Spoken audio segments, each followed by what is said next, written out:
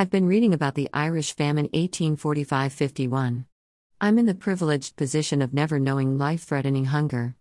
Under the Hawthorn Tree is a children's book and international bestseller set in 1845, 200,000 copies sold in Ireland alone.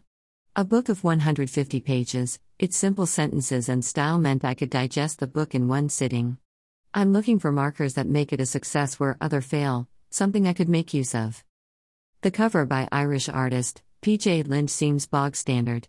Author's name in black block on the title page.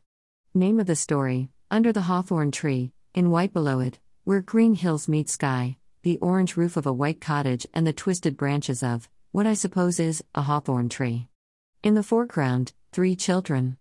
Ailey O'Driscoll, the little mother, on the cusp of adolescence with an arm around her brother Michael aged 12 and wee sister Peggy aged 7. Covers conform to a certain genre which reassures the reader that when they open then biscuit tin there'll be biscuits inside. The cover ticks the boxes, without standing out. Below the image of Michael carrying a sack the reader is told, an advertisement, in white font, the best-selling classic trilogy, Children of the Famine. What draws the younger reader in? In a word, empathy. Each short chapter has a common theme.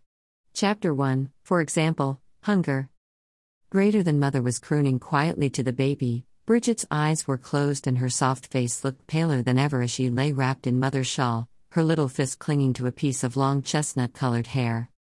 The same long chestnut hair that Ailey has on the cover. An author's job is to put obstacles in the protagonist's paths. The Great Famine which killed millions of Irish men, women and children, and caused millions to emigrate or starve to death is no small obstacle, but the history of a nation. With the potato famine and hunger, little Bridget dies of fever.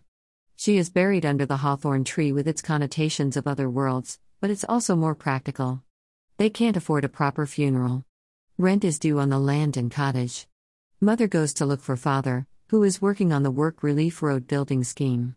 The children are left in care of Ailey, but they run out of food and are evicted and taken in a group with other to the workhouse. Ailey engineers their escape. She believes their mother and father may be dead, and they must find sanctuary.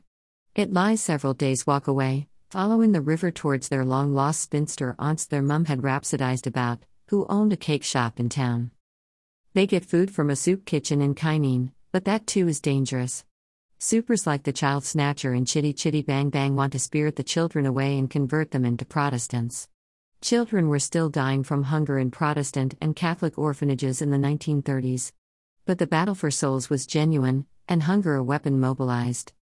The children show get up and go and Michael somehow catches fish and miraculously kills a baby rabbit by throwing a stone at it. We'll call that creative license. The potato crop failed in autumn, but the children travel in sunshine and collect berries and fruit. Young readers expect, despite the difficulties Ailey, Michael and Peggy face, they will become better people, and they will make it to a place of safety.